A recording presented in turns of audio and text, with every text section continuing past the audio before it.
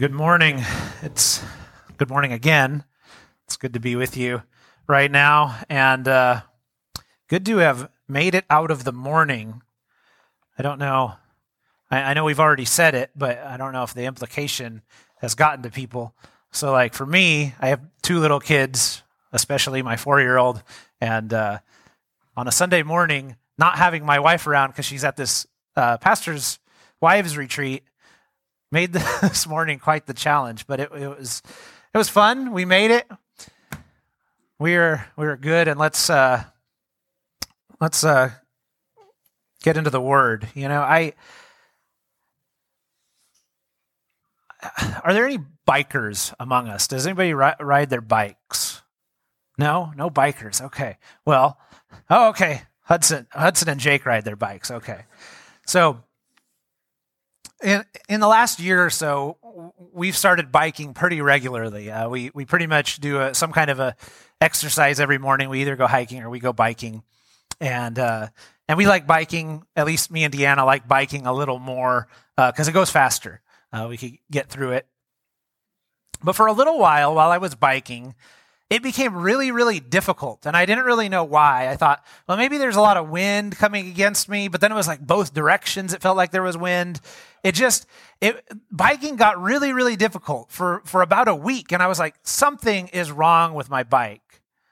So finally, I took a closer look at it, and I realized, so the brakes that I have, they're called V-brakes, and they have like these two things that push in at the top, and they squeeze a brake against the rim, and there's springs that push it back out. Well, it had gotten out of adjustment, and the brake was leaning this way, and so the wheel the entire time was basically braking, and somehow I didn't notice this. But it was very, very difficult compared to not having your brake going while you're biking. You just have to pedal that much harder. There's no coasting. It's just like pushing hard the whole time because your bike is braking. So eventually I figured it out. And so what I would do, I knew I needed to take it into the shop because I don't know how to adjust the brakes myself. But I thought, no, I'll get to that eventually. What I'll do is I'll just kind of pull the brake over, because if I would pull it, it would basically go straight. But as soon as I hit a bump, it went back and it would start causing the problem again. So I went on this way for about 3 more weeks before I finally said, okay, I need to take the bike into the shop to get this brake fixed. Well, in our passage that we're going to look at today in the book of Hebrews, it talks about the Christian life in a way that is like that bike ride, where what we tend to do as Christians, as we live our lives, is we tend to take this bike that God has given us, that is a well-oiled, perfectly in good shape machine, and we tend to just let it break or have issues, and it's very, very difficult. When what we need to do is we need to address and fix the problems. Not do what I did and ignore the problem for like 4 weeks before I finally go in and get it fixed. Because I'll tell you what, as soon as I got that bike back from the shop, I also had them kind of adjust the gears and get everything running in like tip-top shape. I mean, the bike all of a sudden was like riding, it felt like butter. I don't know how else to describe it. It was so smooth, like the way it was always meant to be. Well, let's look today at Hebrews, and we're going to be in Hebrews chapter 12, so if you have your Bible, you can turn there. I'm going to kind of just catch us up a little bit here in a second, and I'll kind of review what went on in Hebrews 11 and even the whole book, just to kind of get us to that spot. But let's just briefly, let's go to the Lord in prayer and ask his blessing on this time. Father God, we thank you again this morning for bringing us here. We thank you for your word. We thank you for the book of Hebrews, and that it has been given to us, and that we can look into it today, that we can study from it, that it can speak truth to us. Father, help me to proclaim that truth. Keep me from speaking any kind of error. Father, use this time for your honor, for your glory, and for the growing of your saints. We pray this in Jesus' name. Amen. So the letter of Hebrews, a letter that we don't know who wrote it. We don't really know who it was to other than a general Jewish audience. It has a basic message, and at its most basic, it makes the case that Jesus is the best, most perfect revelation of God ever, essentially because he is God in the flesh. It makes the case again and again throughout it that Christ is superior to angels, that Christ is superior to Moses, that Christ is superior in every way to every other way that God has ever been revealed because he is the exact imprint of God. That's the basic picture that's painted in the book of Hebrews up until chapter 11. And then in chapter 11, we get to a section of scripture that's really well known. Hebrews 11 is what we call it. Some people call it the Hall of Faith. We have all of these people laid out as examples, particularly people from the Old Testament laid out as examples of faith, and we see that they are ultimately saved by faith. Now, he gives a definition. The author gives a definition in Hebrews chapter 11, verse 1. It says, "Now faith is the assurance of things hoped for, the conviction of things not seen. For by it the people of old received their commendation." So faith, as the author of Hebrews describes it, is this assurance that we have, this knowledge and feeling that, hey, everything is going to work out in a certain way.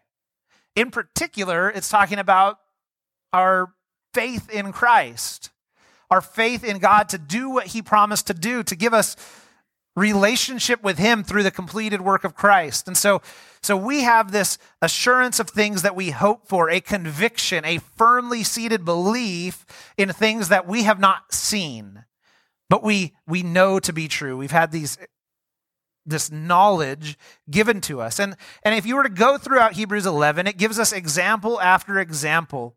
It gives us Abel and Enoch, Noah, Abraham, Sarah, Joseph, Moses, and then it gives us a whole list of people that it says, I don't even have time to tell you about all of these other people. All of these people held up as examples of faith, and this leads us to what it describes in verses 13 through 16 of chapter 11, the desire that all of these examples of faith had to see a heavenly city, as the chapter calls it.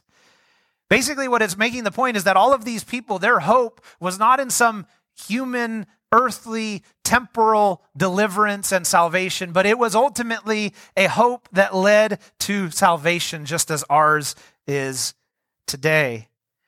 And then the chapter 11 ends with these words in verse 39 and 40, "And all these, though commended through their faith, did not receive what was promised."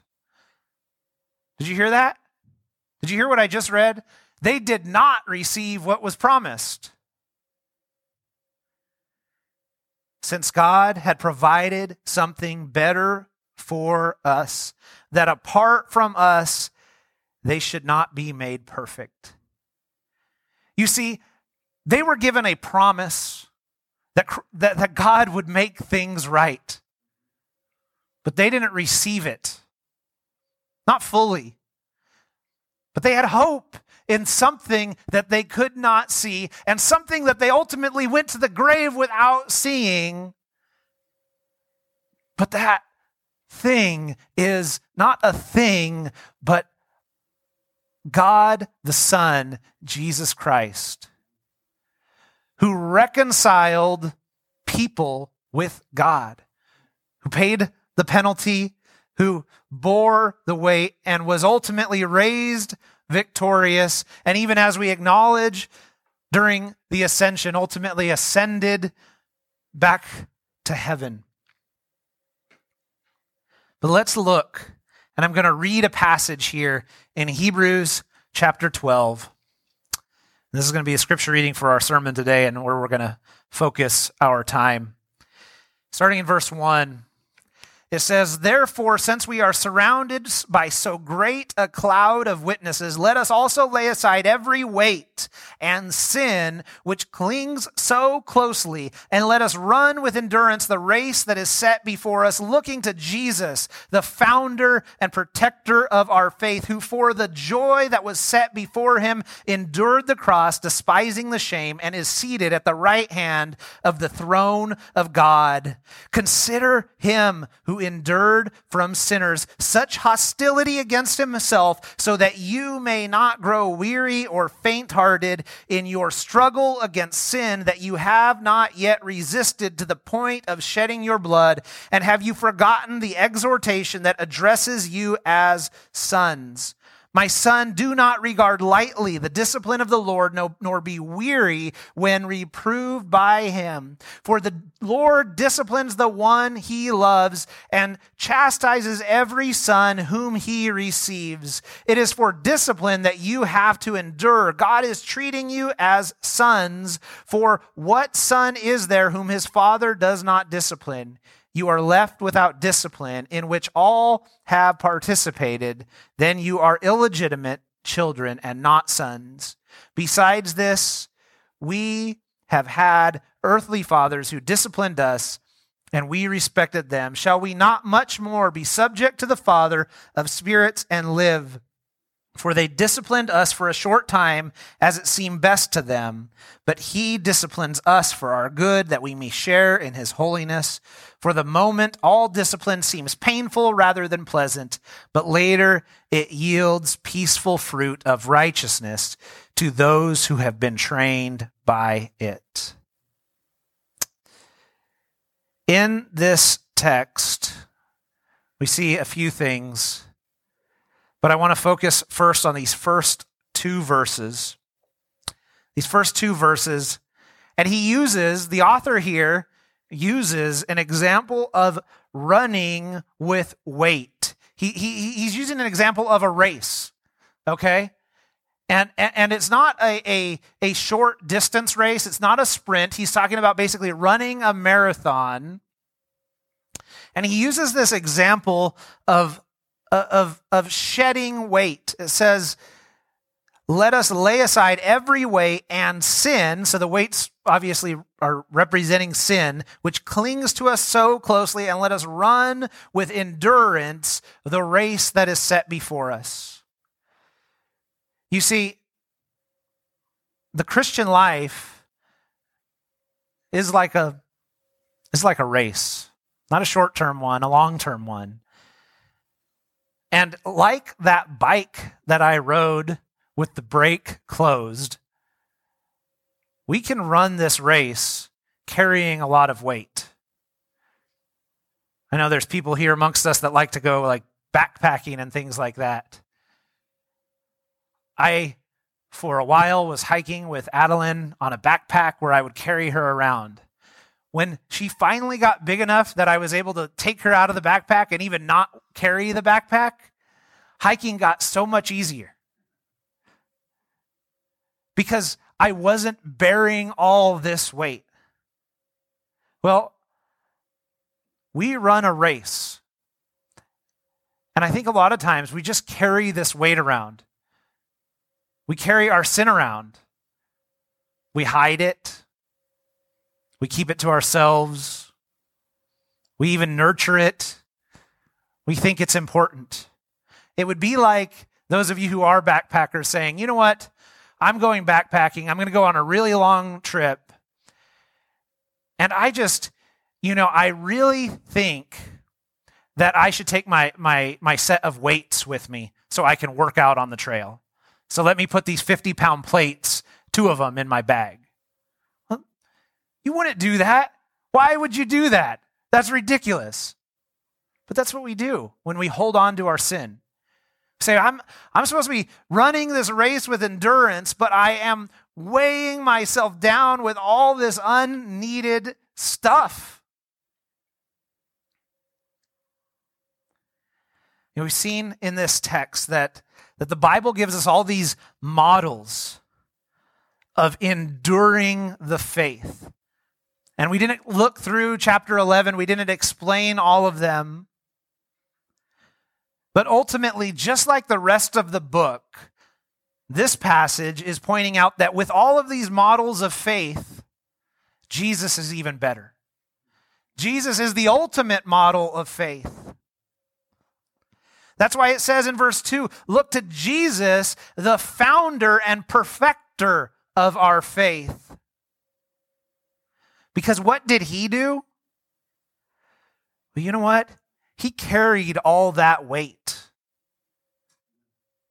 The weight you want to put in your bag, the broken brake on your bike, whatever thing it is, that illustration that speaks to you, the point is that sin was born on the cross.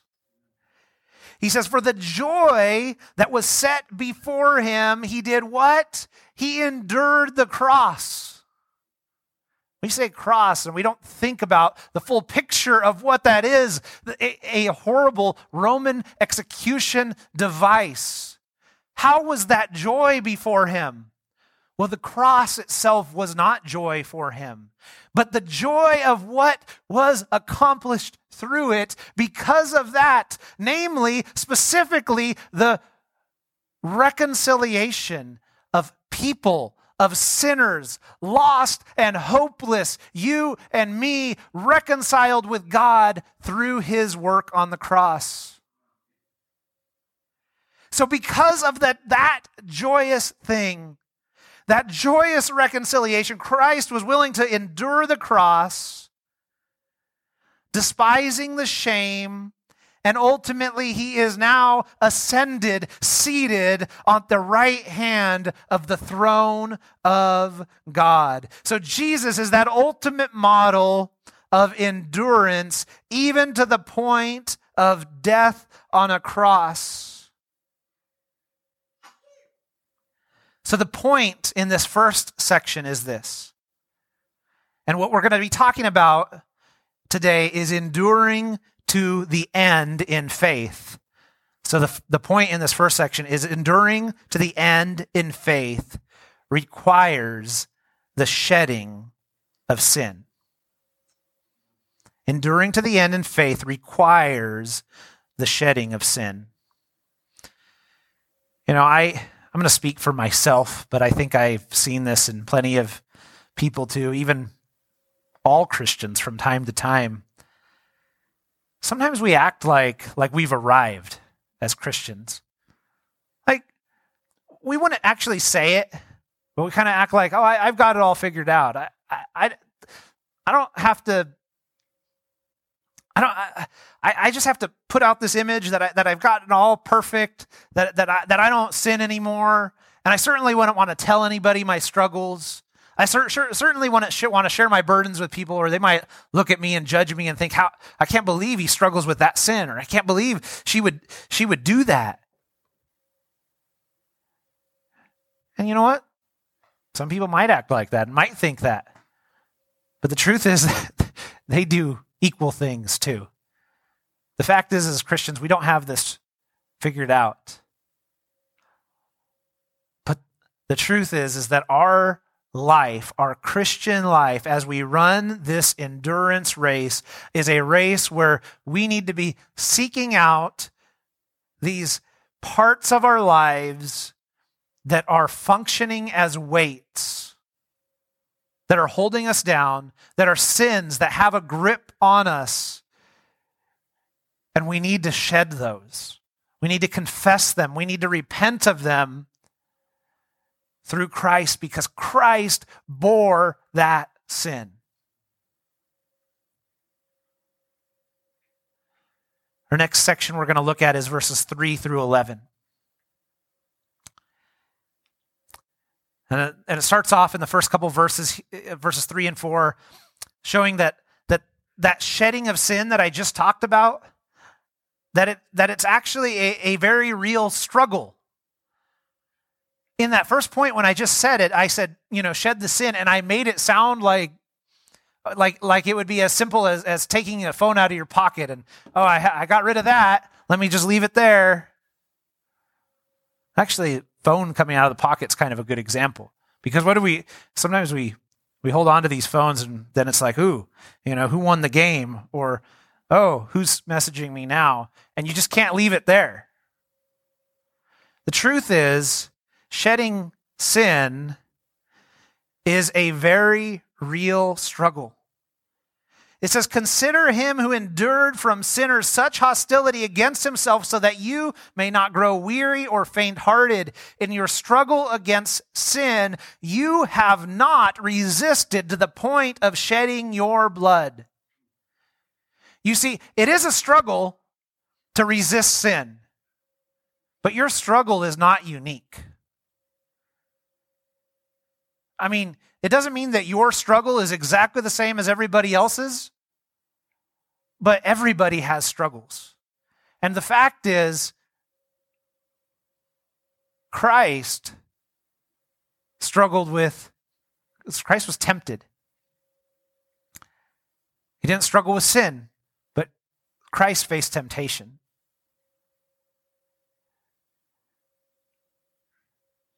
We face temptation. We battle our sin.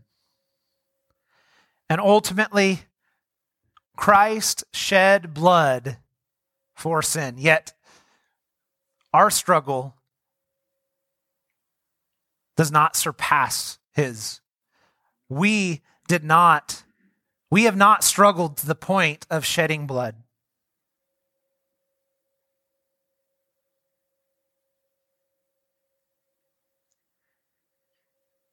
The next few verses 5 through 11,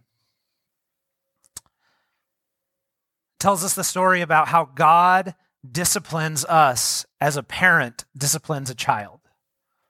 We get the picture. We understand the illustration that no parent will just allow their kid to damage themselves because of their ignorance. As parents, we recognize that our task as a parent is to raise our children in many ways, but at the very most basic way, our very most basic task as human parents is to raise our children to be independent humans. That's the very most basic thing. And to achieve that, we discipline. And I'm not going into like all the different forms of discipline and all of that. In one way or another, we find ways to discipline our children, to teach them that hey, the path you are heading down when you do that, that is leading to harm. That is leading to destruction. And the picture painted in these verses is that, yes, parents discipline their children, and they try to achieve a certain result in that discipline. But God disciplines us as his children. God chastises us. He quotes in verses 5 and 6, he quotes from Proverbs chapter 3. And it says, have you forgotten the exhortation that addresses you as sons? And here's the quote.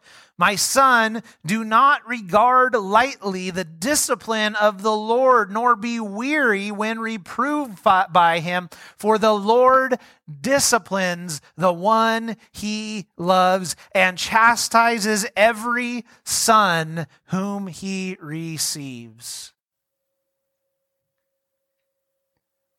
You see that the good news here is that though we're called to shed sin in order to endure to the end in faith, and even though that is a difficult task, we just acknowledge that first of all, it is possible to shed sin, not because you can do it, but because God is at work in your life. And so the second point is this, that enduring to the end in faith is possible because of the faithful work of God in your life. Because God brings consequences for sin in your life, not to punish you, because the punishment has been poured out on Christ.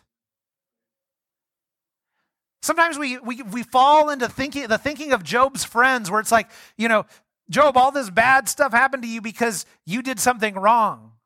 Well, Job had a very unique circumstance. I'm not saying that that's the circumstance I'm talking about here, but I'm saying we fall into the same trap as Job's friends. We think, oh, I must have sinned. That's why this bad thing is happening. But no, your sin as a Christian has been paid for, meaning the punishment has been poured out already. So why does sin have consequences? Well, what did the verse in Proverbs that we just quoted in Hebrews say? It's because God loves you. Why do you discipline your children? Because you love them and you don't want them to be hurt.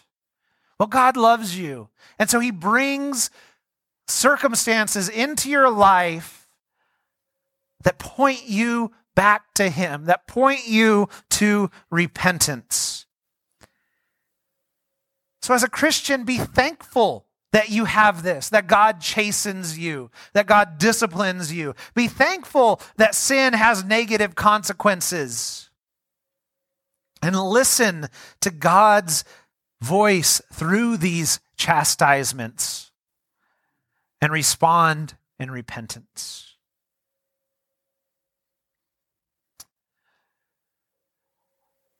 I want to go just a little further, and I didn't read these when I read the scripture, but I want to read verses 12 through 17. It says, "Therefore lift your drooping hands and strengthen your weak knees and make straight paths for your feet, so that what is lame may not be put out of joint, but rather be healed.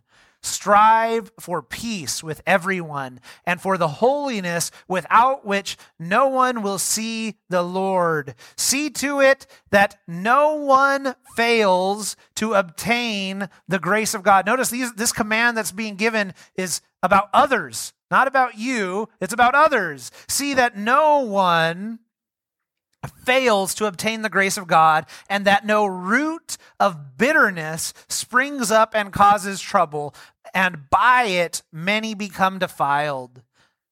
That no one is sexually immoral or unholy like Esau, who sold his birthright for a single meal. For you know that afterward he desired to inherit the blessing. He was rejected, for he found no chance to repent, though he sought it with tears. You see, this text ends, the passage ends in these verses that I just read with a reminder, not just that enduring to the end in faith requires shedding sin, that's hard, and not just that God is at work in you to help you do it, but also that you are not to do this alone.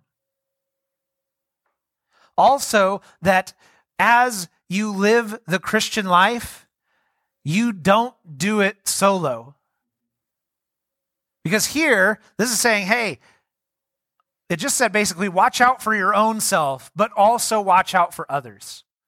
But the good news is that in a church, that means that you have a whole group of people that are watching out for you. That my job, not as pastor, perhaps also as pastor, but not even talking about as pastor, my job as church member is to know you and to know you well enough to say, hey, you are in trouble here. What you are doing is something that leads to destruction. Let's get you safe. Hey, you are driving down the wrong side of the highway. Let's get you turned around. Hey, I hear your bike riding down the road. I hear your brakes squeaking. Check on that. Because the truth is, we're able to do this because we have others doing it with us. All of this. Why did I choose this passage? Now, this passage, obviously, just a standalone. It doesn't connect. We're not going to continue it next week. This was just here. Well, as a pastor, when you kind of approach that situation, you just, well, what is God putting on my heart? And devotionally and just my casual reading, I was reading through Hebrews. And the truth is, it's been a hard season for me recently. There's a lot that I've had to endure. And not even just for me. As a pastor, I get to be aware of a lot of situations in your lives. And I know that many of you are facing truly difficult times right now in your life. You know, this passage is about shedding sin, yes. But it's also about endurance, ultimately enduring in the faith. Sin holds us down. Sometimes when we're struggling, our sins can be, as this passage talked about, it can be bitterness. It can be looking to things to satisfy us in other ways, to get satisfaction in something other than God, because we're in a low state, whatever it may be. But the truth is that this passage was really helpful to me, and as I read through it, as I studied through it, I just thought, I think I want to share this. Because ultimately, all of this tells us that as we struggle, as we face our hardships, as we strive to endure, the ultimate answer is to look to Christ, the founder and perfecter of our faith. And just as I close, I was going to read, I picked up one of these hymnals from the pews, one of Alder Avenue Baptist Church's hymnals, because it just brought to mind, as I reflected on this ultimately looking upon Christ. I thought of a song that, if you're a Christian and you've been a Christian for a while, you've probably sung this song. It says, "O soul, are you weary and troubled? No light in the darkness you see. There's light for a look at the Savior and life more abundant and free. Turn your eyes upon Jesus. Look full in his wonderful face, and the things of earth will grow strangely dim in the light of his glory and grace." The song goes on. You can read it. It's good, but the truth is, we sing things like that. We sing words of praise. Sometimes we don't think about the things we're singing, and we obviously should be. But ultimately, as we do face hardships and struggles, look to Jesus. He is the one who has borne all for you.